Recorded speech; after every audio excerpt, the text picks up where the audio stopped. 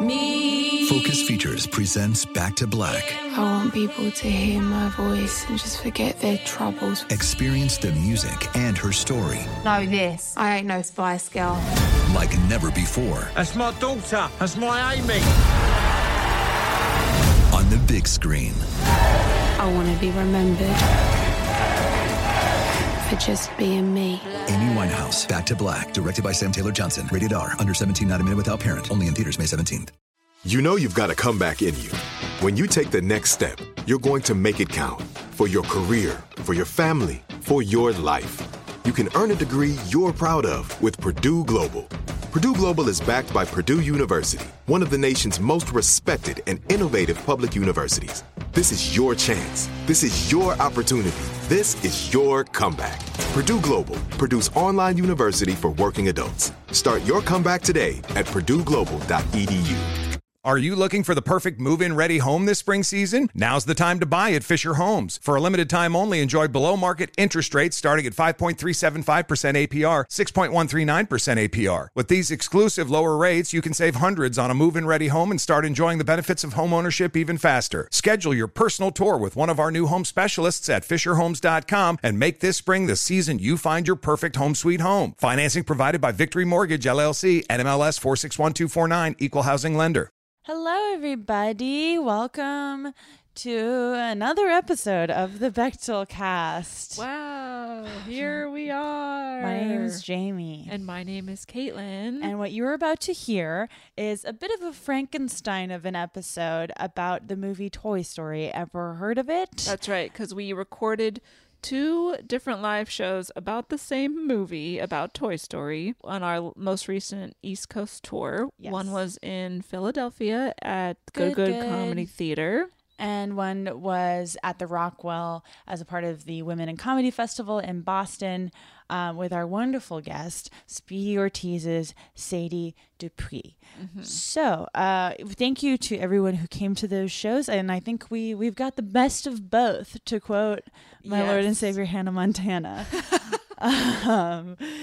Contained in today's episode. Yes, so enjoy that. But before we get to it, we just have a few things to plug. Hot plugs. Speaking of live shows, we've got another one right here in sunny Los Angeles. Yes, we are going to be covering one of my favorite movies, Anastasia, 1998, with Anna Saragina at the Ruby on July 13th. Mm-hmm. And it's your birthday show. It's my birthday show. And it's also our last LA Live Bechtel Cast for several months. So if you've been thinking about coming to a show and haven't done it yet, this is the one to come to, because it'll be a couple months before we're back.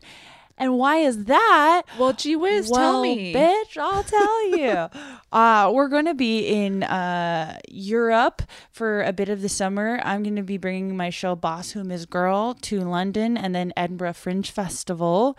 You're doing a whole dang month at Edinburgh. Doing every damn night for a whole month. So if you live there or you know anyone who lives there, please make them come to the show. I don't know anyone there. And that's what, like 1st of August through the 26th or something like that? So I'll be in London doing the show on July 27th and 28th at the Bill Murray, yikes, in London. So, and that's only £5 to attend. £5? £5, very affordable. What a bargain.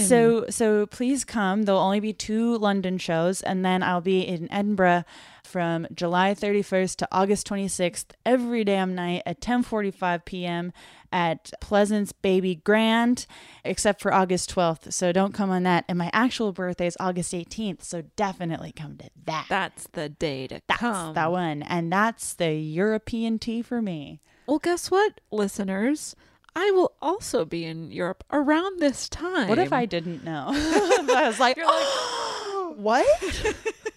I am joining up with Jamie in Edinburgh toward the end of August. Yes. I'm going to be doing some stand-up shows at Fringe. I'm doing some shows in London. Yes. And who knows? Keep your eyes peeled for perhaps another live show. Perhaps we're in talks. Perhaps if you listen to this podcast and you may want to, see us live in a particular city that may be called London.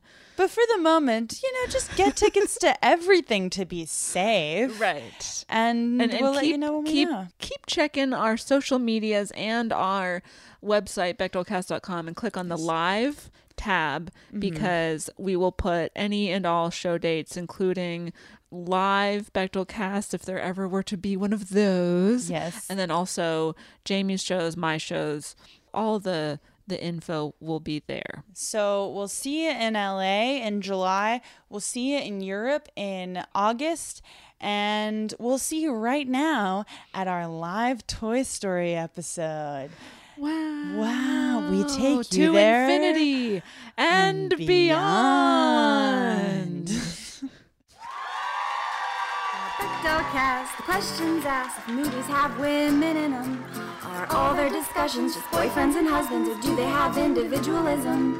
The patriarchy's effing vast. Start changing it with the Bechdelcast. What the fuck, guys? Who iced us? Oh my God. Mike's black cherry lemonade. That's a good flavor. That's in my Is top it? 6 or 7. Yeah. I'm sorry. There's more than... There's at least 10. Blood orange is number 1, but that doesn't come in bottles. Anyways. Hey, welcome to the Bechdelcast. Welcome. Thanks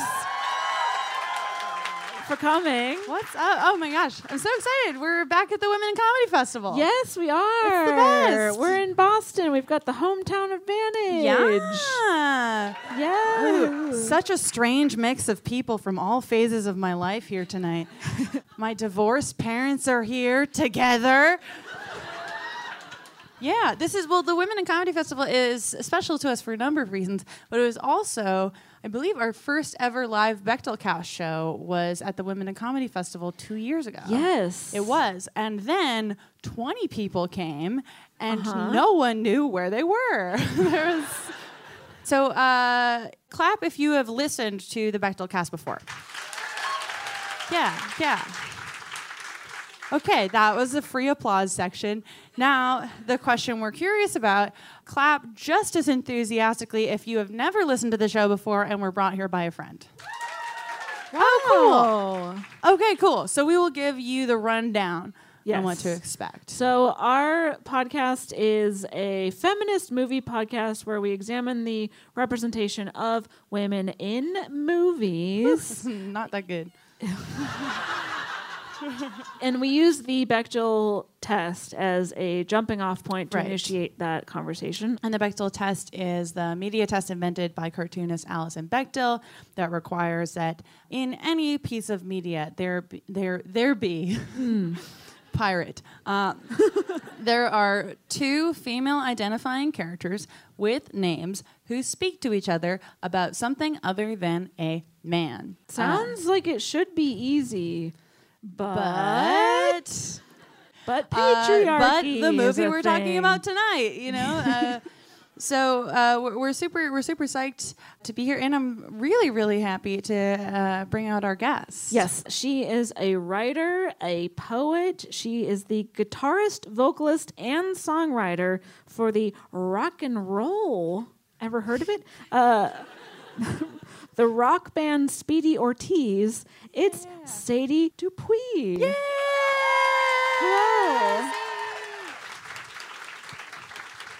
Welcome. Hi, Thanks for being having here. me. Thank you Yes. for being here. Hi, We're so psyched Boston. to talk. The city where dreams sometimes come half true and then you leave. That's sums it up for me too. I love it. Love that about here. So we're talking about Toy Story today. Yeah. By round of applause, has anyone not seen the movie Toy Story? Ooh. Yes. One person. Brave. Okay. Bravely okay. applauded. Okay, great. So we picked a really- good movie. Yeah, no, I always love the noise that the person who hasn't seen the movie chooses to make, because it just is there is a cowardly way to do it and a not cowardly way to do it. No, you owned it. Yeah, I was proud. loved, you were like, yeah, fuck that. So, Sadie, tell us about your history, your relationship with the movie Toy Story. Yeah, I saw it in theaters. I think I'm probably the same age as the kids in Toy Story. Okay. So I'm like the target demographic for buying a Mr. Potato Head in 1995. Loved the Randy Newman songs. Sure. Have gone to see the subsequent Toy Stories in theaters, but I don't think I've ever repeat watched any of them. Okay. Until last night. Jamie, what about you? I've seen it a million times. The first time I saw it, I don't know if I was fully forming memories yet. I feel like those are the kind of movies that fuck with your head the most. Like the ones that you don't even remember seeing for the first time, and then you're like, oh, I internalized whatever fucked up thing happened in that one. But yeah, no, I mean, I love all. It's not my favorite Pixar movie because I'm a Monsters Incorporated stan. But I feel like I'm just as attached to it as any kid. It's good. What's your history with it? I guess I would have been 9 when it came out, so I saw it right away. Grew up with it, watched it quite a bit. Love Toy Story 3. I've never cried harder in my life except for the beginning of Paddington 1 and the end of Paddington 2. Toy Story 3, like in any other Disney movie, putting characters in a trash compactor about to die a fiery hell death in Toy Story, I feel like you're so emotionally attached that it's really sad. But in any other underthought Disney franchise, it would be kind of funny. Like if Beauty and the Beast were in a trash compactor about to be lit on fire, I'd kind of be like, maybe go for it. So yeah, we just jump in with the recap? Let's do the recap. Okay, so we meet Andy. He is a young boy who loves playing with toys. He's very original. His favorite toy is Woody, the cowboy. Yeah. And then we meet various of Andy's other toys: Slinky, Rex, Bo Peep, Mr. Potato Head, Ham. Yes. Oh, I like Ham. He's got all male toys except for a piece of his lamp. Which I never realized watching this movie before, that Bo Peep How does she detach? She would shatter, right? Right. God. Like those 3 sheep are stuck together. Right. Why is she not on that lamp? And then it's like she's porcelain. Because she's fragile, and delicate. They can't get down from the nightstand. That's a problem I always have. God, relatable. And then we learn that all of these toys are alive. They are sentient. They have more complex emotions than I do. And that scene is still so fun. I don't know. Obviously I know that the toys come to life. Yeah. Right. But I sort of forgot. And and then the moment where he shuts the door and then Tom Hanks is like, hello? Like it's Well, because the first scene, they're getting battered around violently, like lifeless toys. Yeah. And then suddenly Potato Head's like, no more toddlers. Does that hurt them? I think it must. It must on an emotional level, at least. Well, right. I was like, they can't bruise, but they do hurt. Do they have a nervous system? No, but they have cognition. Like this. How do you have a brain but not a nerve? It's fine. I just have a lot of questions about the toys. Okay, so in a week from the day that we open the story, we learn that Andy's family is moving, but today is Andy's birthday party, which is concerning because all the toys are worried that Andy will receive gifts that are other toys that will be cooler and that will replace the existing toys. Yeah, and that whole line of thinking, I feel like just generated a whole generation of child hoarders. Right. Because in theory, sharing is good and giving your toys away to someone else is in theory nice. Right. But in this universe, it makes the cowgirl sing a really sad song about you in the second movie. Yes. But the toys are sitting there. We've got these G.I. Joe stand-ins. I think they're called Combat Carls. Yeah. Ooh, They're spying every toy that comes in on the birthday party. Right. And the toys upstairs are like judging what comes in. Potato Head's like, someone brings like bed sheets or something. Right. Andy's like 7 years old. Who brought bed sheets to his birthday party? Yeah. Yeah, that goes underexplored. Unless they're Buzz Lightyear bed Which we do see Andy having like a new bedspread. So that maybe is that's Buzz Lightyear it. But Doosin' he doosin'. changes his like whole bed and the decor of his room a week before they move. I don't think so. That's true. Yeah. What Plot mother would hole. allow it? Mom's just doing whatever it takes to get through that move with less Yeah. crying children. Yeah. So everything seems fine at first during the birthday party, but then a surprise gift comes out. It turns out that it's a Buzz Lightyear figure. See, I like my version of the twist, which is that Tom Hanks peeks over the bed and he's like, "Oh my God, it's Tim Allen, a Republican!" And he gets really freaked out politically. Sure.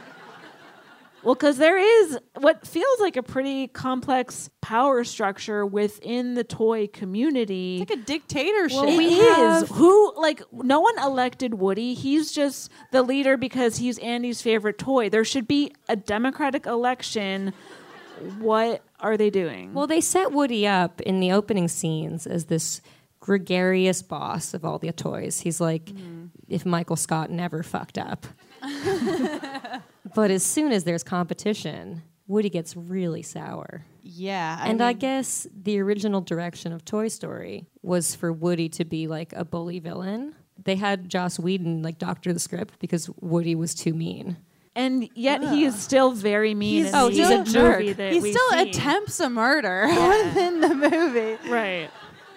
And then probably casting Tom Hanks, they're just like, no one will notice. No one will remember the murder. Well, Tom Hanks was still, when they cast him, he was like not really quite famous yet. Like Forrest Gump came out after he'd already been cast. So he was like a relative unknown. Right, because this was like this is 91 that they cast him. Right. Yeah, because here I'm about to say something very intelligent. Computer movie take a long time. Wow. Thank you. Had no idea. It just comes out of me sometimes. But do you have a master's degree in screenwriting from Boston University? I don't like to bring it up. So Buzz Lightyear shows up on the scene. He's this Space Ranger doll, and Woody goes and talks to him. And Buzz does not realize that he is a toy. He thinks he's like a real Space Ranger. And then the other toys are like immediately very impressed with Buzz. Bo Peep is horny, although that is her immediately. That's her resting face. Right. Bo Peep in this movie, like, first of all, and we'll like really get into this later, she's the only female character really that like, or the one who appears on screen the longest, even though no woman in this movie has narrative impact. But the way she talks, it's like so horny that you don't really know what she's saying. She like, it sounds like she reminds me of Jessica Rabbit if she were drawn good. Right, like a chaster, yeah. Yeah. It sounds like her mouth never fully closes, you know? She's like, "Oh, wait, I just want to hear. I'm just a couple of blocks away." Which is a funny pun It's a because good we pun. see some of those like toy Little blocks. wooden Get toy. it? Really hilarious joke The probably lamp from is Joss horny. Whedon. So all the toys are obsessed with Buzz, and so is Andy, and it feels to Woody as though Andy might be replacing him with Buzz. Right. So he gets worried. Then the whole movie just turns into like a toy dick measuring contest, basically. Yeah. Yeah. Because it's like, I have wings that become immediately erect. Woody's like, Woody's I'm like, flaccid. He's like fingering his little string Yeah, he's behind like, his "Oh, back, no." insecure, He's like, why is string not hard? He's, just dangling behind me. man, emasculating. Then meanwhile, we meet Sid, the My scary boyfriend. neighbor. Okay, yes, yeah. He is the neighbor boy who tortures toys for fun. And Torture or Is he just torturing has them a or just creative building? attitude Yeah, he's a towards- maker. Sorry to double team you. Sid could go to Harvard on an independent study. I mean, he is creative. We have to give him that. He does have a sign in his bedroom that says, "I heart explosives," which is concerning. It was literally, when I saw that, like the aesthetic of his room, like the glowy poster, I was like, I've fucked Future that guy for He's sure. got like a fake Marilyn Manson poster. It says like rocker dude or something like that.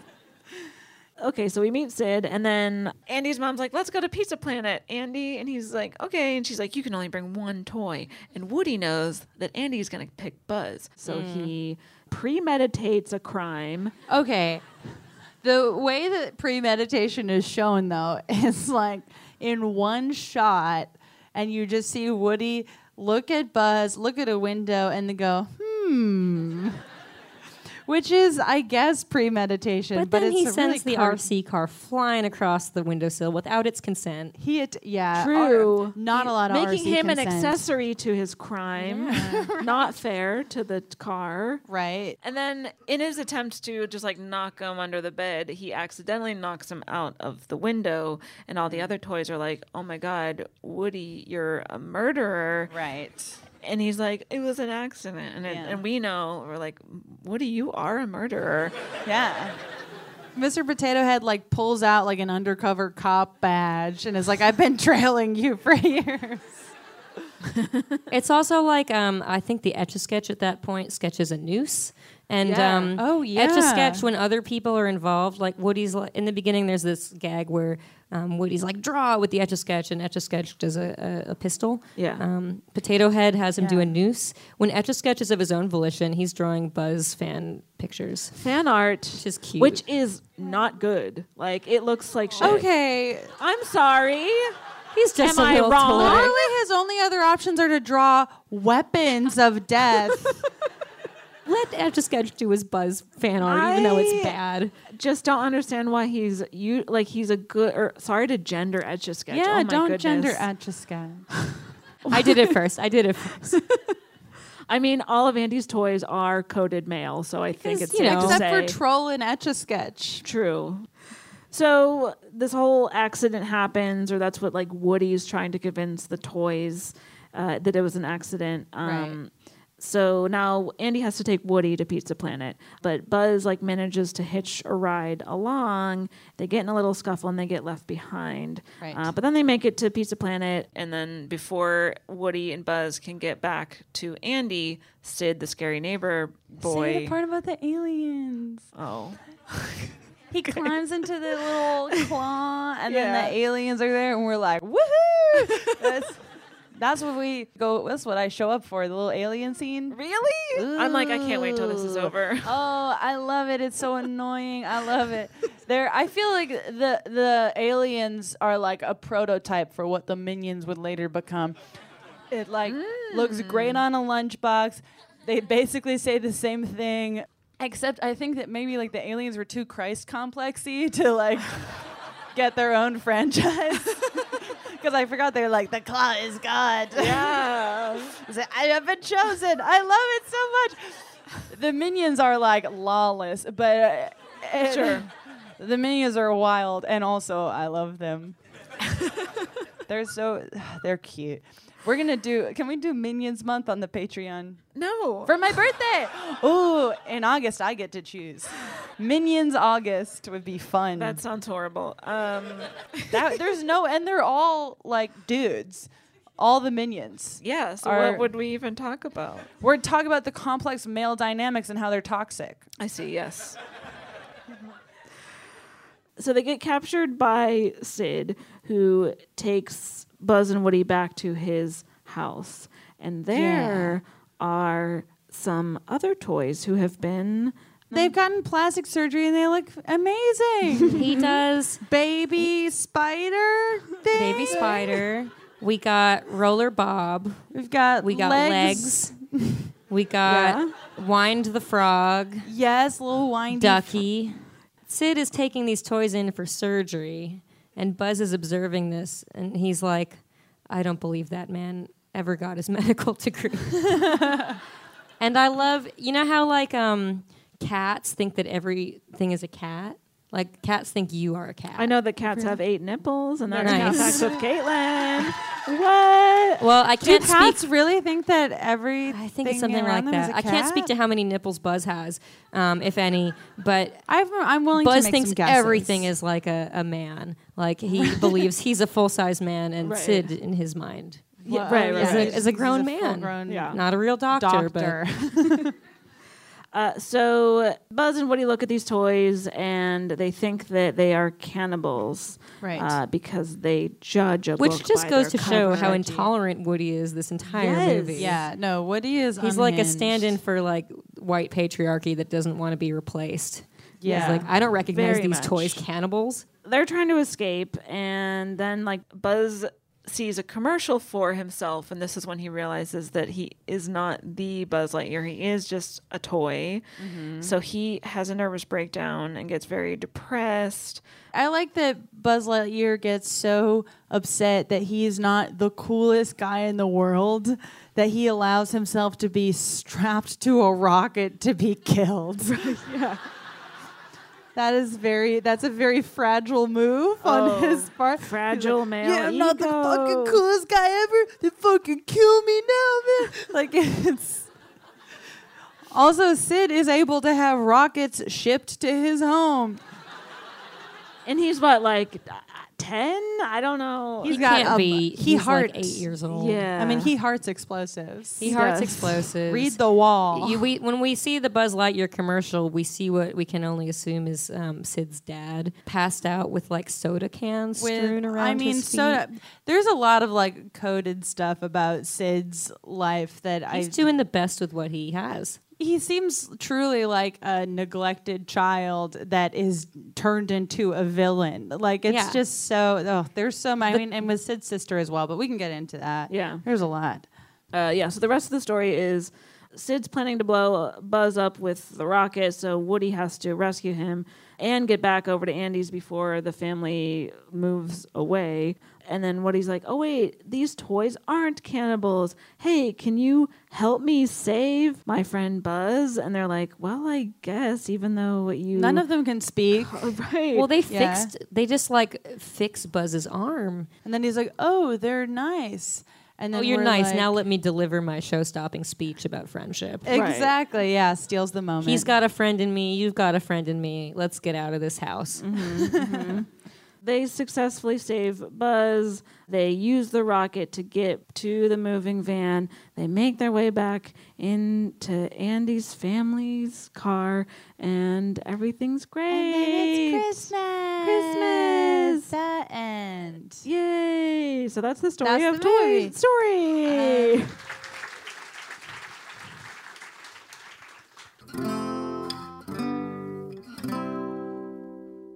Are you looking for the perfect move-in ready home this spring season? Now's the time to buy at Fisher Homes. For a limited time only, enjoy below-market interest rates starting at 5.375% APR, 6.139% APR. With these exclusive lower rates, you can save hundreds on a move-in ready home and start enjoying the benefits of home ownership even faster. Schedule your personal tour with one of our new home specialists at FisherHomes.com and make this spring the season you find your perfect home sweet home. Financing provided by Victory Mortgage, LLC, NMLS 461249, Equal Housing Lender. Hi, I'm Cindy Crawford, and I'm the founder of Meaningful Beauty. Well, I don't know about you, but I never liked being told, oh, wow, you look so good for your age. Why even bother saying that? Why don't you just say you look great at any age, every age? That's what Meaningful Beauty is all about. We create products that make you feel confident in your skin at the age you are now. Meaningful Beauty. Beautiful skin at every age. Learn more at meaningfulbeauty.com. Hey, this is Jodie Sweetin from the podcast How Rude, Tanneritos. As a nostalgic voice from your past, I'm here to remind you that amongst the stressful and chaotic existence we live in 2024, you deserve to get away. It's time for a vacation, no matter when you're hearing this. And let me tell you how you'll get there. The 2024 Hyundai Santa Fe. Want to bring the family to the mountains with the Santa Fe's available H-Track all-wheel drive? Well, it's got standard third-row seating and available dual wireless charging pads for the kids who just want to stare at their phone and not talk to you. You know what I mean. Visit HyundaiUSA.com or call 562-314-4603 for more details. Hyundai, there's joy in every journey. Do you want to start talking with things we like? Because that's a shorter list, I think, in terms of like what there is to talk about with women at all. Sure. Do you have anything that you like? I mean, I like the movie, don't get me wrong. Yeah, I mean, it's definitely one of those movies that like we all like, but when you watch it with women in mind, you're just like, where are they? I mean, like the first Toy Story movie especially, and we have like some stuff to talk about with the other two, but the first Toy Story movie is like known for women being almost completely absent from the story, and especially like there is really no woman that has narrative impact in this whole movie except for Andy's mom, only because she has a driver's license. Right. Like, if Andy's mom did not have a driver's license, women have no agency in this story. I was going to say, Laurie whatsoever. Metcalf is moving this whole family across the country. Come on. Right. I mean, credit for this one person. Well, that is one of the things that I like is like, it seems like, as far as we know, like Andy and his sister are being raised by a single mom, and there's not a lot made of that. Like, I feel like usually in children's entertainment, especially like if there is not the, TV nuclear family that is pointed out to you a lot and it's pointed out as being a problem. So seeing like Andy and his terrifying uncanny valley little sister being raised by a single mom who is also terrifying uncanny valley was kind of cool because it's not, like drawn attention to of like, where's their dad? Which I think would sort of be the default for that. So I like that. But I think, so I was looking into this because I was also curious, and I hadn't remembered that Laurie Metcalf in amazing 90s floral print leggings was a single mom in this movie until rewatching it. But apparently that was a financial choice rather than a narrative choice because Toy Story is the first like fully computer animated film. It's the first feature length for Pixar. Computer movie take a long time. It took a long time. Computer, exactly. Pixar hadn't worked with Disney prior to this, and the only reason it was even considered was because Nightmare Before Christmas had gone well. So they were constantly running out of money, coming with like weird pushback from Disney. Like Disney wanted them to make it a musical. They were not really having that, thank God. And I like that they were like, we're going to split the difference. We'll give you Randy Newman final offer. Perfect. Great. Randy Newman plus Hakuna Matata for like 10 seconds. Oh, yeah. Yeah. So the computer technology to build this movie was like not... They basically couldn't have done it, and they don't understand how they did, and they were under deadlines that they couldn't have reached. So they didn't have the time or money to build a second adult. So they just did the mom, and if you look at Andy's birthday party, all of the other children are also Andy. They have his face. And if you look at Sid, the like bully neighbor kid, he basically is Andy with a different hair with like color. A stretch right. Yeah. Damn. Okay. All the people in this so movie they've never commented looking. on Andy's dad because it wasn't like a narrative choice designed to drive the movie. They just didn't have the money to make dad. Okay. Fine. Well, some of the best, worst internet rabbit holes to go down are Pixar Reddit theories. Okay. People have a lot of time, and there is someone who said that they're like, oh no, Andy's parents are definitely not divorced because weeks before the events of Toy Story 1, Andy's dad died of polio. Huh? A curable disease that no one gets anymore? Well, the theory is that Andy's dad contracted polio as a child. How? Okay. And it came back. Wasn't it cured? What evidence like is there to support this theory How in old any way? is his father? His only he had surviving polio. possession was Woody. I hate it. Yeah. I hate it. I feel nothing for the like, who is his dad 300 years old? Why can't he just have a mom, a single Why mom? can't he just have a single mom? So, yeah, good that the movie doesn't call attention to the fact that it's like, what appears to be a single mom raising two children, right. Or like villainizes that in any way, because that's like another version of what we tend to see. Sure. But also Andy's mom, yes, she does have narrative impact because she's She's the a driver of the vehicle. But that's not gets saying that different much. And then also we almost never see her face even. Like there might be one wide shot where like we see a glimpse of her face, but usually it's like either her back, and that might also be an animation thing. Is that a Peanuts choice too, though? That's what I thought. It was like adults are just irrelevant in this world. In the first one, but that changes in later ones. Yeah. It doesn't super bother me that, like, I feel like you're not, because you only see the adults from, like, toy angles in this movie. But I, like, triple checked this. As of the end of the third movie, we still don't know what Andy's mother's name is, which is, like, I mean, and we like go back on and forth on this. You know, it's like, is mom a character name? In some cases, yes. In other cases, it's kind of unclear. But if you've been in 3 feature-length movies and have not been given the courtesy of a first name, that is violent. But how would the toys even perceive an adult's name? I mean, it could be, but it's like, you know, how would they perceive Andy's name? It's just said. We were discussing, I mean, we went down a little Reddit rabbit hole before we got in front of all of you tonight. But there's a theory that Andy's mom is the original owner of the toy Jessie. Yeah. In which case she does have a name. It would be Emily. That bitch.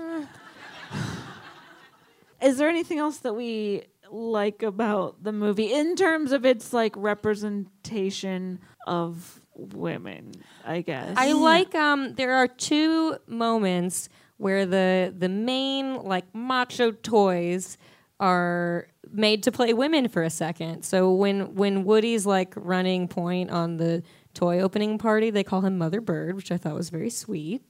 Oh, I forgot about that. And then we have Buzz later as Mrs. Nesbit. Yeah. He's Sid's, I forget Sid's sister's name, Hannah? Hannah. Yes. Hannah's only toy with a head, so she's really psyched she can put a bonnet on him. And so I feel like I like that they speak to the idea that toys can have a mutable gender depending on like what the kid playing with the toy wants. Yeah. Like we see all of Andy's toys as male because Andy's got daddy issues? I don't know. I mean, he's got a lot of things to sort out. But Hannah does not care that Buzz Lightyear looks like a spaceman. He's a space woman in a little bonnet. The Mrs. Nesbit scene is like polarizing. It's weird. There's like a lot of different reads of that scene. I don't really know where to fall in it. I do like that, like the toy just becomes the gender of the child that is playing with it. I think that's a cool philosophy to abide by. And there was like when that especially just because it's like 1995 when that scene came on and there was like a male coded toy that was dressed up like a woman. I was like, oh, they're gonna make some like horrendous joke that's not gonna age well. Like there's gonna be like this panicky joke. No, the only joke is that Buzz is really sick of drinking Darjeeling tea. Yeah, like, and so I was like, I'm like, it's not necessarily a win, but I was just relieved that they didn't take the cheap, awful 1995 approach to that joke. Right. I guess probably because it was rated G and they couldn't. I mean, the protagonist commits a murder. Yeah. I mean, I think there's perhaps a lot to not admire so much about this movie when it comes to the topics that we discuss. Andy's toys, as we already said, like they're almost entirely coded as male. They're voiced by actors who are men. There's like a damseling scene in the opening scene of the movie, right, where Bo Peep, like her sheep needs to be rescued by Woody, and it's like yes, a scene and the ransom is $5 bazillion. Yeah. So already we're just like, well, Andy's certainly not a progressive 6-year-old. No, because he's probably, you know, watching movies where women are damseled, and he's like, well, that's what women do. But I mean, like, Bo Peep is like the one notable female toy character who has lines at all, because there is that little like troll doll who is wearing a floral bikini. But Troll Doll never speaks, and that we Troll don't Doll really could be, know. we don't, you know, just because of the outfit, we don't have to presume. We don't know how Troll Doll identifies. How Andy designated that Troll Doll. Definitely. No. But Troll Doll is just confident. I was like, hell yeah. Like, there was, so apparently in the script, they wanted Barbie. They couldn't get Barbie. Mattel was like, Toy Story who? They wanted Barbie, and Joss Whedon wrote this scene, which I really like. So we were talking about in the end when the toys are all at Sid's and they're escaping, and there's this like, I assume we'll get into it, like a horror scene where they scare Sid straight to never mess with toys again. Initially, the way that the toys were meant to get out of Sid's was that Barbie was going to show up and do a Terminator scene and be like, come with me if you want to live. And Barbie was going to rescue everyone from Sid's. Oh my God. But they couldn't get rights to Barbie, so they devised yet another like weird Rube Goldberg toy situation where they horror movie Sid into letting them free. Where like Woody is so there was going to be there was going to be a female toy hero. Joss Whedon tried for it. Okay. Mattel was like poo poo. Well, that would have been pretty cool. I mean, just like to have like female characters doing anything that impacts the plot would have been nice. But Bo Peep is literally there to either flirt or provide emotional support. Right. She frets. She also frets. You're right. She frets. Worrying. The three capabilities. I'm either fretting, flirting, or providing emotional support. Right. She's got basically no narrative impact. You can take her out of the movie. The plot remains essentially the same. If you apply the sexy lamp test, which is ironic because she is a sexy lamp. Right. So, like, replace her with, like, the hot leg lamp from A Christmas Story, and the movie is the same. Yeah. She's just there to flirt with Woody. With Woody and, like, give him horny conniptions. Like... She's like, his seams are busted. Oh, yeah. She's like, Woody, I can get someone else to watch the sheep tonight. And he's like, and then there's a great... fuck this lamp so bad. Right, is this movie suggesting that these toys fuck? I don't even, like... But then also, Bo Peep seems like she's just made horny by any impressive male character, because whenever Buzz shows up and he does his, like, falling with style thing, she's like, I found my moving buddy. And then is, like, fanning herself and, like, so horny about it. So Bo Peep only exists in the story to be, like... Woody's girlfriend. Most of the time we see her on screen, she's doing some sort of like emotional nurturing, because women be nurturing. Yeah, it's okay. Like, oh, Andy loves you. Don't cry, Woody. Andy love you. And it's like they don't even give her. I was like, maybe there's like one of those shitty throwaway moments that we hate, but is something where like in like an action scene, Bo Peep gets to do one thing, and everyone's like, whoa, she just used that staff to stab someone in the eye, or like something less violent than that. Right. But she doesn't even get like one of those corny ass girl power moments. No. Like that. I mean, I was surprised. There was just nothing. Right. Nothing for her to do. Yeah, she's not even tokenized, which... when you're hoping for a woman being tokenized, you know your movie is fucking up. And then Bo Peep, I mean, she is...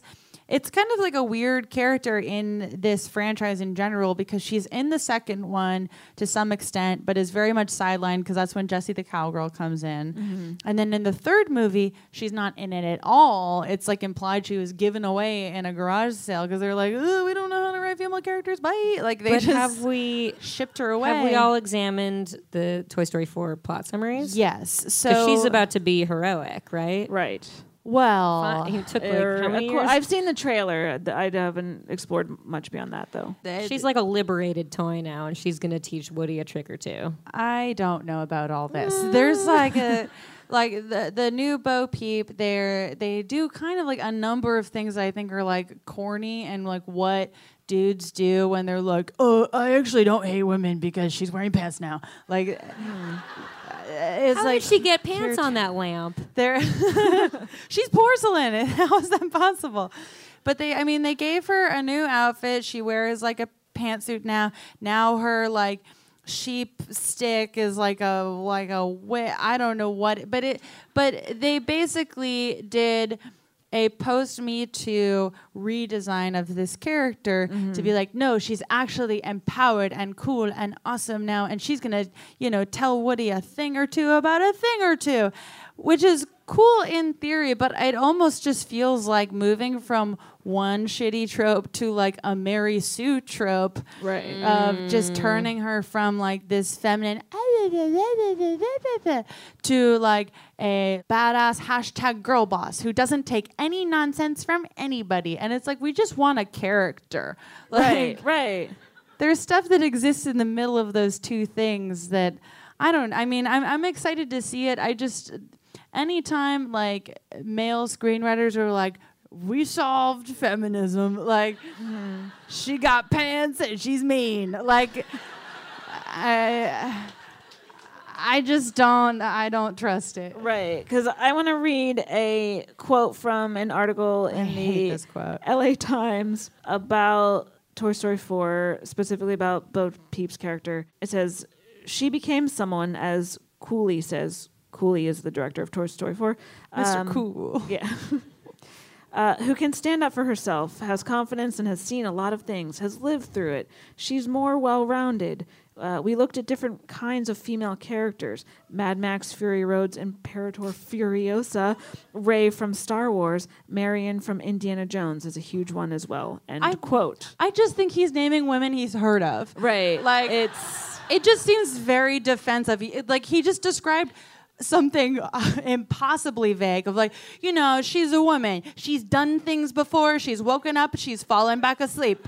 She's gotten dressed. She's gotten undressed. She's washed a few times. Here's a list of 3 women I've heard of. Feminism solves. Right. Like, it does. Fuck off. It feels very much like lip service. It's like, who do people think are the feminist characters again? Oh, yes, these ones. And then just like said it to a reporter. I really hope that I'm wrong and that they didn't just do this like very reductive like Mary Sue character that makes everyone feel like Toy Story fixed feminism or something. But that like just strictly based on like if you look at the visual of like before, after, like it seems kind of like a hollow gesture. Sorry. Yes. Keep her in the same outfit. Yeah. Why do I have to change my clothes to discover myself? Woody's never changed his damn clothes in his life. Right. But I mean, the way she's originally designed is that she's attached to a lamp. Attached to a lamp, but then in this like pink frilly dress and like the caregiver of these sheep. I don't hate the redesign. Why can't she wear her pink frilly dress and still be right? But also like to badass sheep herder. I guess because female characters are just so often like hyper feminized in their look or wardrobe. I agree with that. I just like she's porcelain. You can't change her outfit. But and also in the redesign they change her into a blue pantsuit. So I feel like they're like, "Oh, you didn't like pink dress? What about blue pants?" Like it just seems so lazy, and it's an I'm with her gesture for sure. Yeah, like it just seems like if you have already written this character poorly, like since 1995, you've fumbled this. Mm-hmm. Like you can't just put a new outfit on and be like, duh. Like catch me up though. I remember she's gone in Toy Story 3. What is the Bo Peep arc in Toy Story 2? Other than being Woody's girlfriend? I think it's just that. Okay. I think that she does a few more like lines. Woody's girlfriend, but Woody has a female friend now, and that's and then Jessie. I mean, we can talk about Jessie a little bit. She's not in the first movie, but like Jessie is awesome in Toy Story 2, and she's got this like really detailed female arc with a Sarah McLachlan song. About the tragedy of being rejected by Andy's mom. It's the only like woman-woman relationship is that two female we ever characters hear. talking to each other across space and time. They're spiritually, and yet Toy Story 2 also fails the Bechdel test. But then in Toy Story 3, there's like this bad storyline on a number of levels where like Buzz loses his identity again, and then he becomes this like Latin lover stereotype. Right. And Jessie falls in love with him. And then she is there was just already like an ongoing flirtation established between Jesse and Buzz that does not need to be in the movie, but because it's like, oh, we have a female character, we better make her like a boy, because what else is she gonna do? It almost like reminds me of like a Ron and Hermione thing where like you feel like the writers were like, yeah, they're gonna love this, but then when you see it, you're like, ugh. Like, someone is clearly settling. Like, this is...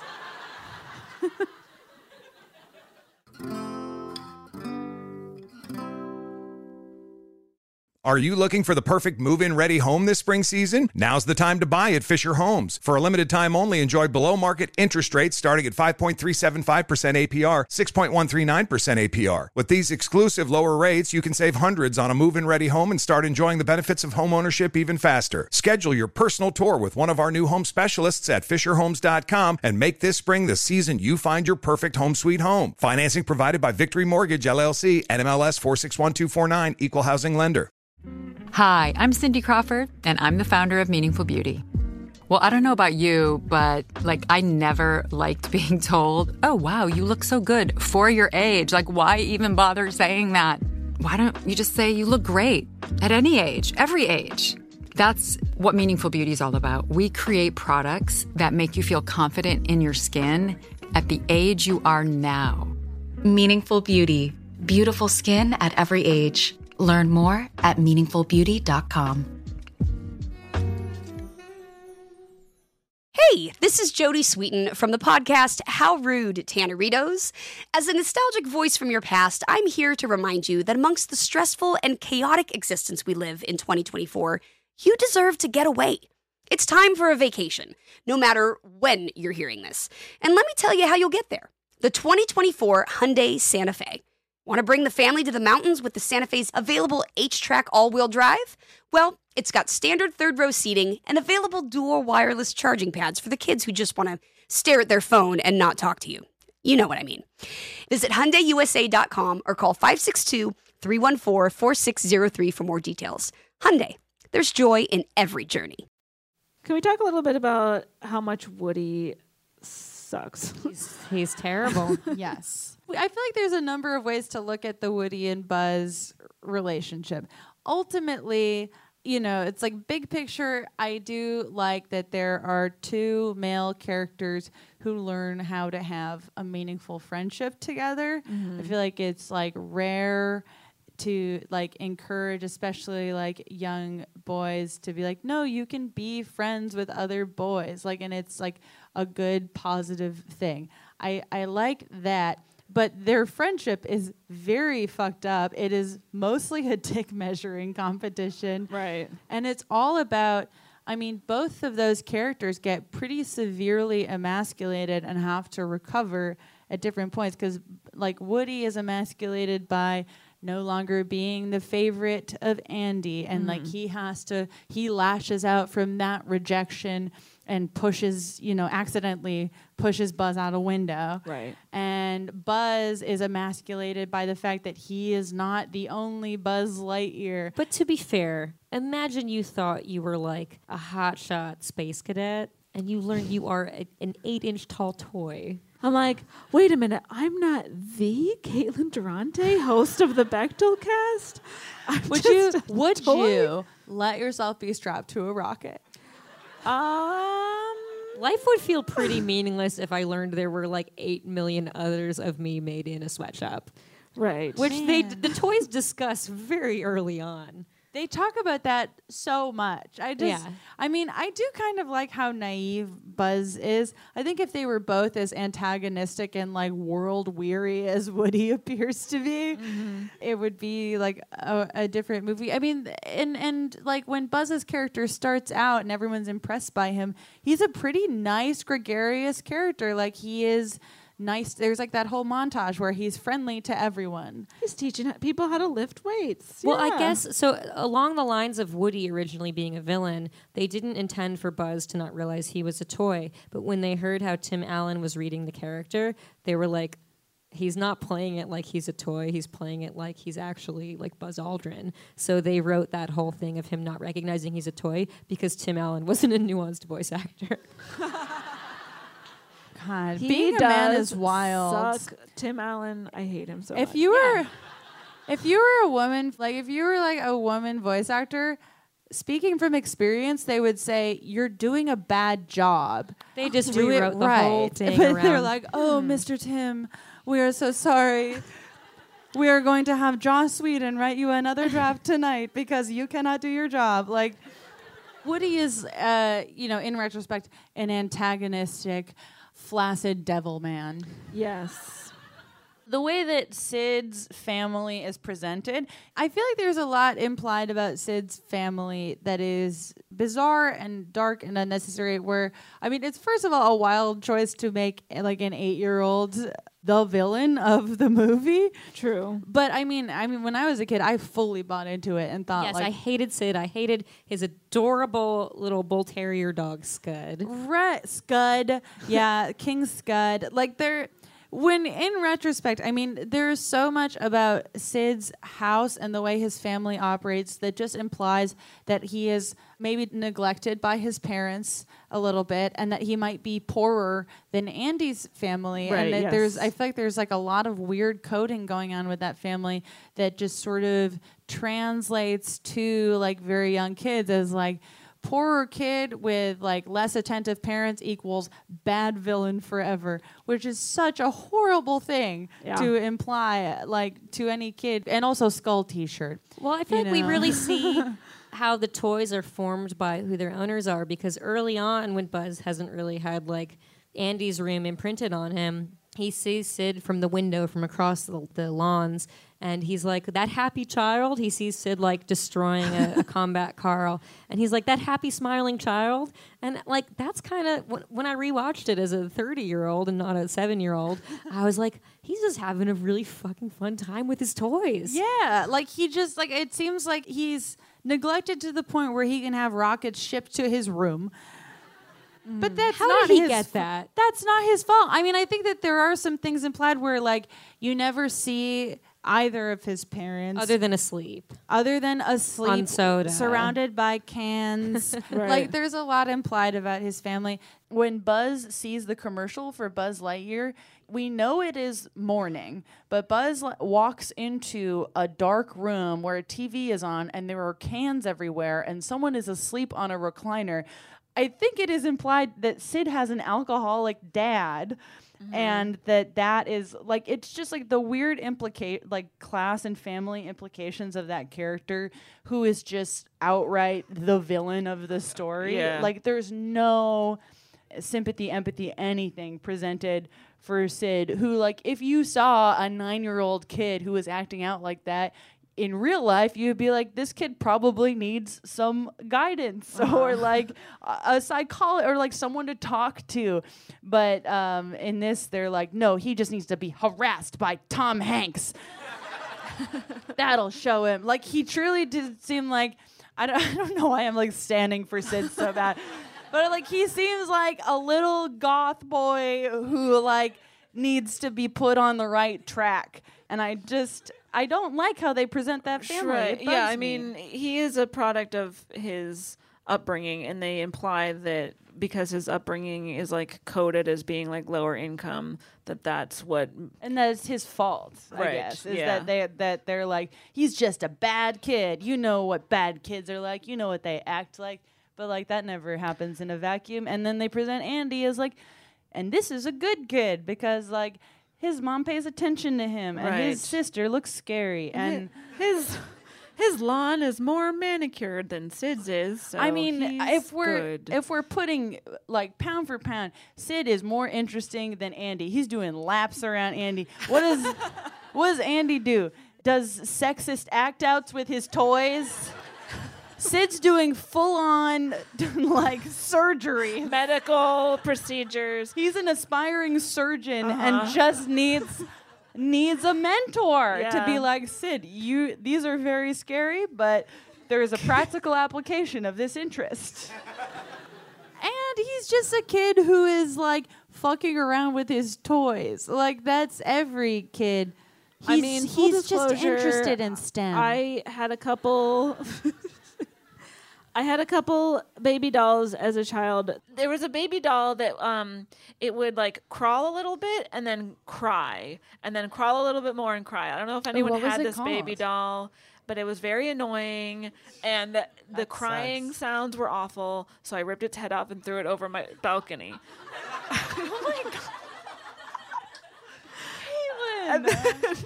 That's not all.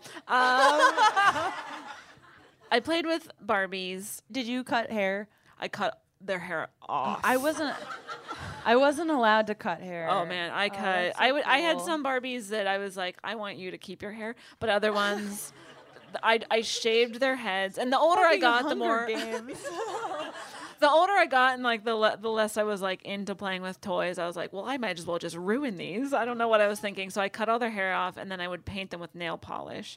So I sort of related to Sid in that way. But it is like he's just treating toys like a kid would treat toys, and is really creative with them, and creates like mutants that are fully operational. His toys are the best toys in the whole show. I want baby spider guy, roller bob and legs, and it does love it. Provide an opportunity for what I think is an important lesson, where it's like, I don't know, don't judge things or people by how they look, because they're like, oh, they look different from the norm.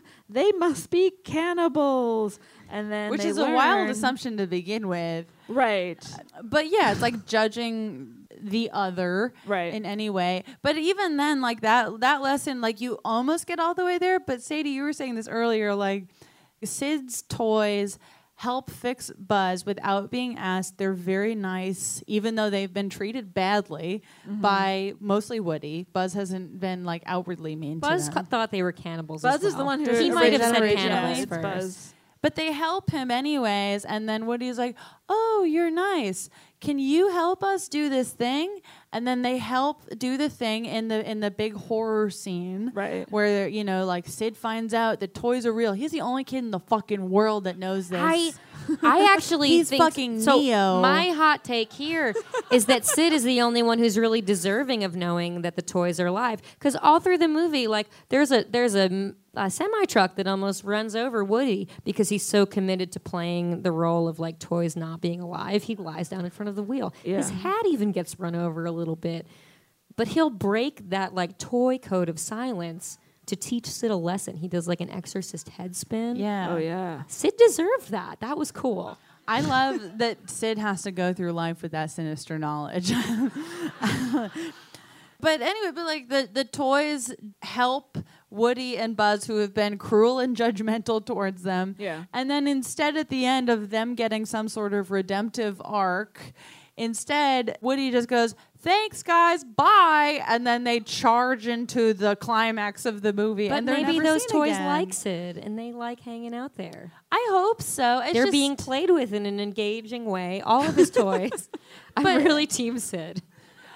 I mean, I don't think it's Sid's fault. I think it's like Woody and Buzz and the way they treat these toys who are different from them, and then rely on them to do a bunch of shit for them, and then are like, oh, thanks, see ya, and then just like dip. I guess the idea is that like they helped liberate the toys from like Sid's torment. Because Sid will never hurt them again, because now he's afraid of his sister's little doll. Right. Another character that I thought didn't get enough or like started it in a cool place and then was kind of like poorly written into oblivion was Sid's little sister Hannah. I really liked her when she first. I forgot she was in the movie, which never bodes well, for the impact that she would have.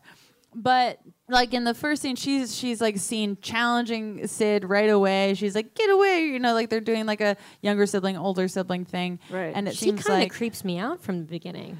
I like her. I mean, well, seems I'm not like, saying I don't like that. Like, but like Sid is like terror. Like, I mean, he terrorizes his younger sister. He literally says that line when Hannah like runs off to tell her mom that Sid did something. Yeah, where Sid's like, "Don't believe her. Don't believe anything she says. She's lying." Women be lying. Damn, nutshell. But I liked that, like, you know, Hannah was like pushing back. She's the only person we see push back against Sid. Do Andy and Sid even know each other? We don't know. But, you know, Hannah pushes back, and then I have a Fight Club theory about Andy and Sid. Oh, damn. I think they're the same. I mean, they are literally the same character. They're the same mold. But then we see, like, Hannah is... Then when we see her again later, the only other scene we really see her in is, like, when she, like, goes to... like the most stereotypical girl bedroom of all time. Oh, it's so pink. Where it's like, it's pink, pink, pink. She's having a tea party. With her two beheaded dolls. With her two beheaded dolls. Marie Antoinette and her sister. She starts out as like this kind of cool character, and then they kind of just throw her into, I mean, I would argue it's better than Bo Peep, who just like starts lame and remains that way. Sure. But like Hannah, I feel like you're given this cool little nugget of like, oh, she's like argumentative and she's like gonna fuck with her brother. There's versions of it where I could see her participating in the plot and like helping Woody and Buzz. She like takes a liking to Buzz. She like turns him into Mrs. Nesbit. Like, but then she's just kind of written out instead of like, there's like this whole third act that takes place in her house, but she's like relegated to like a tea party scene. And I don't know. I just wish she was like more involved. So after the toys, it's called the Wine the Frog scene because Woody orchestrates this whole thing.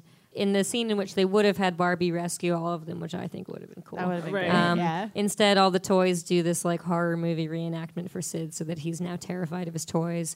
And Woody is like, there's a snake in my boot. Don't ever torture your toys again. And he runs screaming into the house, at which point Hannah's waving her doll in front of him. And Sid is horrified because now he knows the toys are alive and coming to get him. Yeah. So she's got a little agency there. She definitely does. I just like wish that she had been used more because again, it's like as much as I like that character, you can remove her from the entire movie and like how much actually changes. Sure.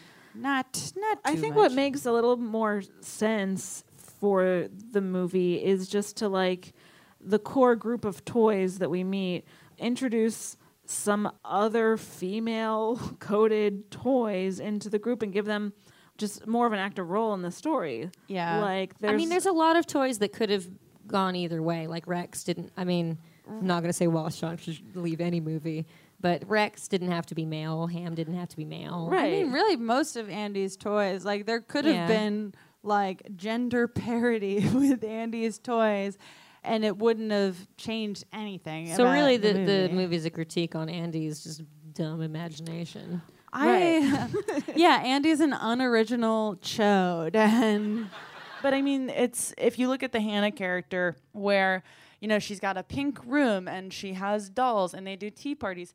And there's nothing wrong with being interested in feminine toys, but just that is such an egregious default for a young girl that just is not really challenged or explored. And then you've got Andy, who has all male toys. He does very misguided act outs with them.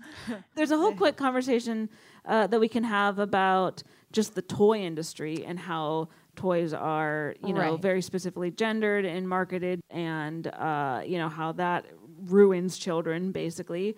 But lots of studies have been done on like the way children play and the toys that they play with, and how that affects how a child's brain develops. Because these things all have a very profound impact on children. Play is a large part of what gets a child to like understand the world that they're in and what their role is in that and world. Like developing morals and yes. So they've just found a bunch of stuff that playing with toys can help develop skills that influences a child's future, like what career they might go into. Right. So research by the Institution for Engineering and Technology found that toys with a STEM focus were 3 times more likely to be targeted at boys than girls. Wonder if that has anything to do with how women are underrepresented in STEM. It's true. I mean, well, and then the same thing with sports, too, of just like, that's not something that is marketed to girls when they're very young, and every kid is an idiot. That's the law. And what is presented to them is what they'll think, like, oh, that's what I'm able to do, so let me do that. And then there's also so many, I mean, this isn't in this movie, but like with the Mrs. Potato Head, there's so many versions of toys originally made for boys that they'll just slap a bow on and be like, "It's for girls now," or like Legos are one of the few things that are for everyone. But even when Legos were first marketed at girls, they were like pink and pastel and they looked different because they're like, well, girls won't pick up solid colors. Women hate primary colors. They can't see them. Legos are invisible to them. We have to femme it up. And I do want the girl Legos. However, and that is like such a gender like neutral concept that they still managed to gender through color and through marketing. There's so much. I mean, I did a brief stint as a toy reporter, which sounds like a lie. Wow. But it is true because one must have many stupid jobs. And the time I was reporting at was when they were releasing Barbies with different body types. And there was so much written at that time of the way that children were reacting to them. And like the thing that I took away from researching it and then writing about it is kids form ideas on how toys and then by extension what the world should look like so much younger than you would think, because there were Barbies with different body types given to a group of 4-year-olds. Yeah. And already like there were kids who didn't mean any harm but were saying like, this isn't right, why would I want this, this isn't what I want. And so it's just like the not challenging anything is such an insidious thing to do, because your kid can be, you can do your best and your kid can still be skull fucked by the time they're 4 years old. Yeah. Just based on what is around and what is available to them, which is always, with some exceptions now. And I hope that, kids that had Barbies with different body types before they were 4 years old will, be less conditioned to feel that way. But it is like something that hits with you so young that like there needs to be priority to representing a wider variety of dolls, of body types. I'm talking about dolls specifically, but like making them less gendered and less, bullshit. Right. Is like super important from the second you are born. Alive. Yikes. Well, because toys are so often exaggeratedly gendered. Like, toys marketed to boys are like army men, G.I. Joe, like fucking monster truck, like very hyper masculine stuff. And then like toys marketed to girls are like pretty princess and easy bake oven, and like very, it's just conditioning like the you. most exaggerated versions of masculinity and femininity. And when that's what you're giving children to play with, who have like mushy Play-Doh brains, who like don't understand the world yet, like Play-Doh, a toy for everyone. For a gender neutral toy that you can, it's a lump you can make at home. My mom used to make Play-Doh on my stovetop all the time. I don't know what the ingredients are, but eat it. You can. I've eaten it. I mean, it's like such an important, and I hope that like in Toy Story 4, like a full 24 years after their first movie came out, that will be something that is more included, because like movies like this are so merchandising based. Like, how many actual Buzz Lightyears have you, and like how many squeaky aliens have you seen? Like, these movies are literally designed to sell merchandise because capitalism. I had Woody and Buzz toys. It's a genius move to make a movie about toys and then you can sell the toys. Like, it's a very like normal thing to do. But if you take priority to write in characters that are more inclusive and less just like, this is a toy for boys, this is a toy for girls, aka we're not making toys of it, because that is how the toy industry works. Is like, there's even with like the Avengers, it took 9 million years for them to make a Black Widow action figure. Yeah. And to include her in marketing. It's just same thing with Star Wars. Whenever the new trilogy started coming out, they didn't have Rey toys with all the other ones, even though Rey is the main character. Another thing is that toys across the whole gender spectrum mostly seem to be representing white people, or they're sure. so like dolls, action figures, everything are mostly white. And Toy Story reflects that. Yes, it sure does.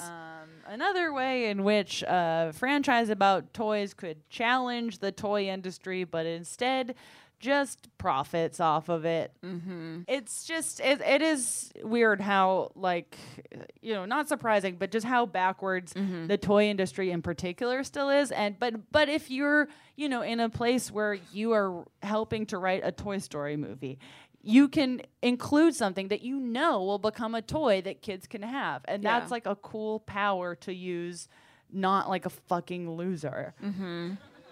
Well, guess who was behind this movie?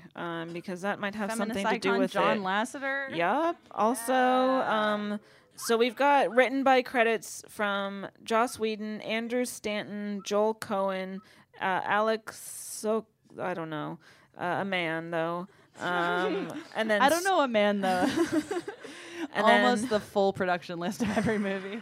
And then story by credits from John Lasseter, Pete Docter, and Joe Ranft. So it's a lot of men.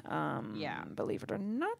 Yeah, I mean, well, this was the first Pixar full movie, and if you're into Pixar lore, which I'm not, thank God.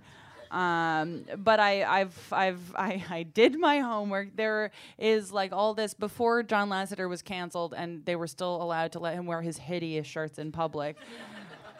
He told the same story a million times about how he and I believe it was 3 other men who were involved in the ground floor of Pixar came up with all these story ideas, all of which became very famous Pixar movies. I think that went from Toy Story all the way up to WALL-E.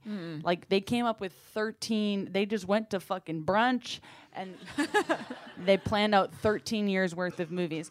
And it is extremely telling that is the specific amount of Pixar history that was written by 3 to 4 straight white guys, because in that entire era of Pixar, that's all the movies are about. Yeah. That's literally you don't get a lead female Pixar character until 2012 with Brave. That's the first time. And up until then, there are female characters, but they're never the driving force of the movie until after all those guys ran out of ideas. Is Coco the first Pixar movie that's led by a person of color? It takes... Yes, I think that's so. True. It just takes ridiculously long for anyone that is not the standard that are the people who get to write movies to be included in this universe. Oh, yeah. Because they're not included behind the scenes. Mm-hmm. Yeah, it is 11 p.m. on a school night, so we should wrap up. There are preschool toys shortly. here. Yeah. Does anyone else have any final thoughts about the movie? They wanted to call Bug's Life Bug Story. Oh. I think that would have worked okay. And then A Toy's Life. It's their second movie. Works out okay title-wise. WALL-E Life, WALL-E Story, what? Monster Story, Monsters, Rat Story, University Story. Should we take some audience questions, comments before we rate? Did we miss anything, or here, wait. We want you to come up to the mic so it can get on the recording. So come on. Yeah, sir. Form a queue. Come on down. Oh, that's perfect. Hi, what's your name? Hello, my name's Natalie. Hey. Hi. Hey. My question is, do we think that animation and, as an extension, CGI sort of softens or makes misogyny more cute? Sort of makes it easier for maybe children and all of us to digest? That's my question. Ooh. I think that children's entertainment in general makes misogyny cuter. I don't know if it's... I mean, I think it is probably easier to do when it's an animated character, but I mean, there's very little... I wouldn't be well, all live-action children's entertainment is intersectional. And I think that you could pull any episode of Drake and Josh and see some cutie pie misogyny. I think, there's just all children and teen entertainment really couch it and just especially when it's making characters that you like. dismissive of women and not including them in any way, the way that like Woody does, but I think a lot of live action characters too. Sure. What do you think? I definitely think that making cartoon anything, I mean, especially if you're talking like cartoon violence, that definitely makes it easier to go down than pushing a real wolf off a real cliff. True. Was that your question? Yes, yes, thank you. Great. Yeah, thank you. Thank you. Hi. Hi. Hello. What's your name? Emily. Hi, Emily. Hi.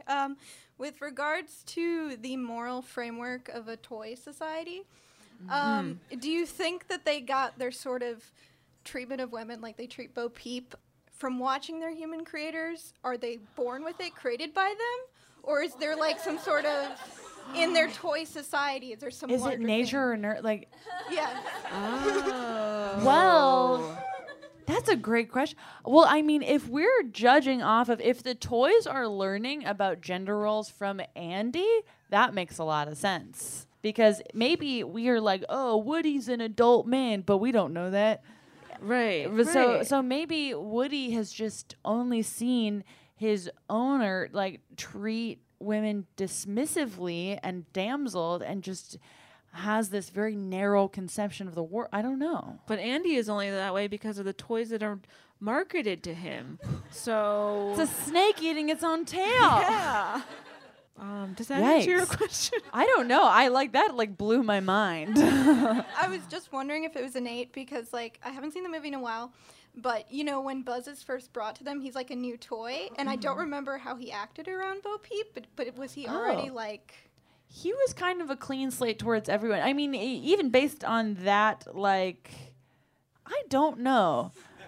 I think he doesn't respond to her any differently. In fact, like he does his whole like flying around the room thing, and then Mr. Potato Head says like, "Oh, I bet the dolls totally go for you," and Buzz is like, "Where is fucking Zorg, who I'm trying to kill?" Right. So like he doesn't. I don't think he like notices women, which is like also a problem. To not notice women. But I mean, there's really not many women around to notice either. Right. I guess I'm down for the nurture argument there. Yeah. Right. Damn. All right, thank you. Thank you. Guys, it's 11:11. Wow, make a wish. You gotta. Hi. Hi. So those were some really great and thought-provoking questions. I don't have one of those. That's okay. So when you cut the hair off of the Barbies, were they more in charge than Yes. Oh, good question. Oh. Did they take over? They did, yeah. That answers my question. The Loftus rule is upheld. Yet again. Yes. That was thought-provoking. That was, that Don't sell yourself also short. blew my mind. Hi. Hi. It seems to me that both Buzz and Woody, their character arc focuses on them learning to deal with the fact that they're losing something that they didn't earn. So do you think it's fair to say that both of them have two different sort of challenges of male entitlement? Oh, I think so. I think that, I mean, well... Basically, Woody is the incel, and Buzz is the Chad. Oh, my God, yeah. Oh. Finally, in terms I can understand. Incel talk, yes. Woody is such an entitled character, where when his, like, dominance in this fucked up society is challenged, he tries to kill someone. Right. He's like Stalin. Like, he's scary. And then Buzz, I mean, I don't know.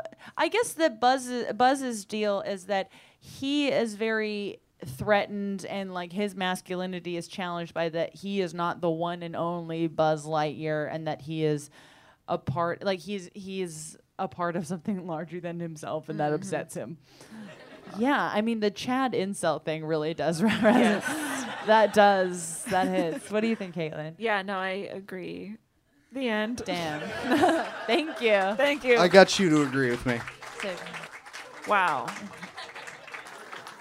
Does this movie pass the Bechdel test? Gang, 1, 2, 3. No, it does not.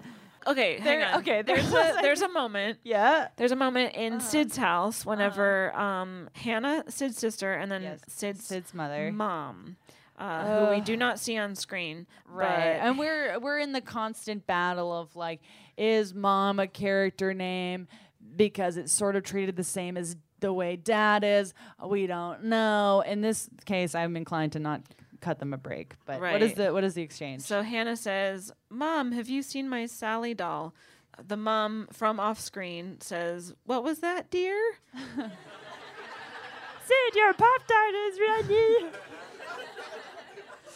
And then Hannah says, "Never mind," because she has just found Buzz, aka Mrs. Nesbit. Yes. So I would say because we don't even see the mom on screen, and that's like one of 2 lines she has, the other one being Pop-Tart related. I don't really want to give that a pass, but it is about a Sally doll, and it's not about men. Specifically. But then Hannah says, "Never mind," because she sees a male toy. So who she decides is Mrs. Nesbit. That's true. So but Buzz still identifies as male as far as we can tell, even when he is dressed as Mrs. Nesbit. Yes. Yes. No, it doesn't pass. The second one doesn't pass either. But in the fourth one, they put pants on her, so problem solved. So we'll see. Oh, boy. Should we rate the movie on a nipple scale? Let's do 0 to 5 it. nipples based on its portrayal of women. It's like between a 0 and a half nipple. I think I'm going to go with a half just because the movie isn't outwardly hateful toward women. Because I feel like the movies that we give like a 0 to are 0 movies has that to are be contemptuous of women. Murder. This movie just ignores and or erases women's existence. So that's fine. So that's actually okay. 5. And I like that. So yeah, I'll bump it up to a half nipple because of that. But yeah, this movie, there was no reason why there could not be more, female coded toys. There was no reason that different of the other female characters who are introduced and exist in the story already couldn't have a more significant narrative impact. The toys are all white. Yeah. As most toys are in real life, which is another extremely fucked up thing. I'll give my half nipple, I guess, to Sid's mom, who's just trying her best with what she's got. And there is a fan theory where she and Andy's dad elope. Yes. Oh. I think it's that Sid might actually be the child of Andy's dad. Well, that's why they couldn't afford a second child mold. Well, also, I mean, between Sid and Andy looking pretty much the same, there's some shared DNA there. There's there's one woman who is a producer on this movie. I'm forgetting her name. Oh. She has a theory that both Sid and Andy are John Lasseter, his inner children. Oh, gross. I don't want to know what that's is a like. hard pass for me. I hate it. I'm gonna go with a half nip as well. It's a bummer. Because I do like. I mean, I think this is like a classic case of a movie that no one dislikes. Mm-hmm. Really, like everyone has a soft spot for this movie. I still really love it. I'm gonna see the new one. Yeah. I'm gonna cry when instructed. I'm a fucking idiot. I'll do what I'm told.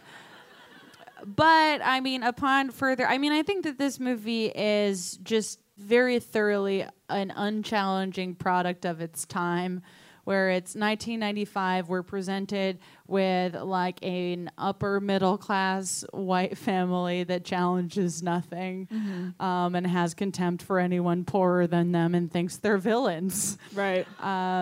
So, I just like, it doesn't really challenge anything, but I just think it's like kind of doofy and dumb. Like, I don't think it's out to really get anyone, but it's just there. It's clear that no one involved in the production, or there are very few people involved in the production that had a different perspective, or very simple things could have been switched to make it a more inclusive and fun movie to watch. Totally. So I'll give it a half nippy. I'm going to give it to Hannah because God damn it. I think that there was more for her to do. Justice for Hannah. Also, there is a flash forward scene in Toy Story 3 where Sid is like a very cheerful garbage man. Yeah. Make of that what you will. There's another fan theory for that, though. So Sid is the only one who knows that toys can talk, and this haunts him into adulthood. But then he develops an altruistic side that he wants to rescue toys from the trash. He wants to save them from the trash, and that's why he's the trash man. What I think is that John Lasseter hates poor people. Yeah, I'm going to second both of these. I'm giving a similar rating. Maybe I'm at like a 0.7 nipple. Whoa. Wow. Precise. I don't know.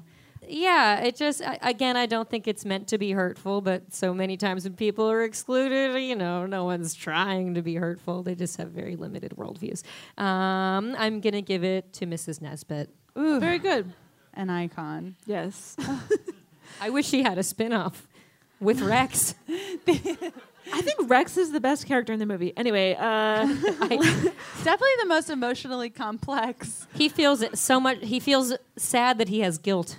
Right. When he turns against Woody. Very relatable, full of regret and guilt for nothing. Love it. Really, Amazing. the most close analog for a woman's experience. There's no reason Just that being Rex like- couldn't have been. If we were going to make a woman toy. I mean, let's Rex is make it constantly Rex. apologizing Have you ever seen for no Jurassic reason. Park where all the dinosaurs are female? Hello. That's true. Oh my God. Can I give you one more fact to close us with? Please. Joss Whedon saw Jurassic Park in the middle of making Toy Story, and that's why Rex is there at all. Oh, wow. And I assume that's why Scud the dog pops his nose out from around a door. It's got to be the raptors in the kitchen. There is a direct Jurassic Park reference in Toy Story 2 when they're riding through a toy store and Rex is coming up behind them in the mirror of the side view mirror. It's wonderful. Anyway, Guys, I'm bored of these. yes. Okay, no. Jurassic Park is cool. I think that's our show. Yeah. So thank you for coming. Please give it up for Sadie. Thank you for having me. Wonderful guest. Give it up for the Women in Comedy Festival. For the Rockwell. Give it up for yourselves. Thanks for coming. Have a good night. Bye. Okay, that was Toy Story live in both Philadelphia and Boston. Wow, magic. Yeah. So we want to thank Sadie for being our guest. You can check out her band Speedy Ortiz or her solo work. She's on Twitter and Instagram at SAD13, SAD13, get it? And her incredible band, Speedy Ortiz, is on tour right now. The next couple of dates, if you happen to live in any of these places, they'll be in Brooklyn, New York tonight, June 20th at Industry City. June 28th, they'll be at Logan Square Arts Festival in Chicago. June 29th, Sleeping Village in Chicago. July 7th, Rebel in Toronto. And July 8th, Warehouse Concert Hall in St. Catharines, Canada. They've got more dates. You can check out their website to find out more. What's their website? You can go to speedyortiz.com to find further tour dates. And thank you so much to Sadie for being our guest. Indeed. Yes. Hey, speaking of plugs. Oh, we got more? Well, we just have, The ours, the usual. Follow us on Twitter, Instagram, Facebook. You can rate and review us on what is no longer called iTunes. It is now Apple Podcasts. Yeah. Sure. Something happened there. I don't know. Anyway. Confusing. Well, go there and don't read what the MRAs leave in our comment section. Write nice things about us. Please. We have our Patreon, aka Matreon, at patreon.com/Bechtelcast. $5 a month will give you 2 bonus episodes a month and access to the complete back catalog. So you're getting upwards of 50 additional Bechtel casts. So many, including this month is Pregnancy June. Pregnancy. Are we familiar with it? Maybe not. June. Ever heard of it? Put them together, you get Pregnancy June. And it's very fucked up. We have our Knocked episode that just came out, and later in the month, stay tuned for Obvious Child. Yes. Also, we've got our merch store also on BechtelCast.com, where you can see information about us, about our upcoming live shows, and of course, like I said, our merch store. But you can also go to tpublic.com/thebechtelcast for all of the designs. So we hope you enjoyed the episode. We hope that you listened to the very end of the plugs, or you're not a real fan. And we'll see you next week. See you next week. Bye.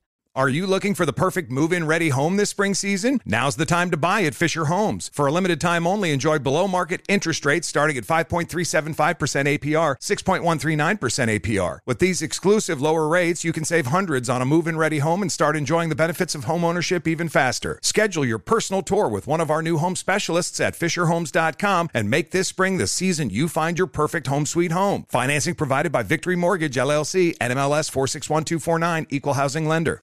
If a new house is on your wish list in the next 5 years, grow your savings faster and experience your dreams with an Ohio Homebuyer Plus account from Kemba Financial Credit Union. A savings account specifically designed to save for a new home, where you can earn 7% APY, a $500 matching bonus, and a $1,500 mortgage closing cost credit. Learn more at Kemba.org. Offer expires March 31st, 2025. APY equals annual percentage yield. Restrictions apply. NMLS 292230. Equal Housing Lender. Federally insured by NCUA. Do you love fashion?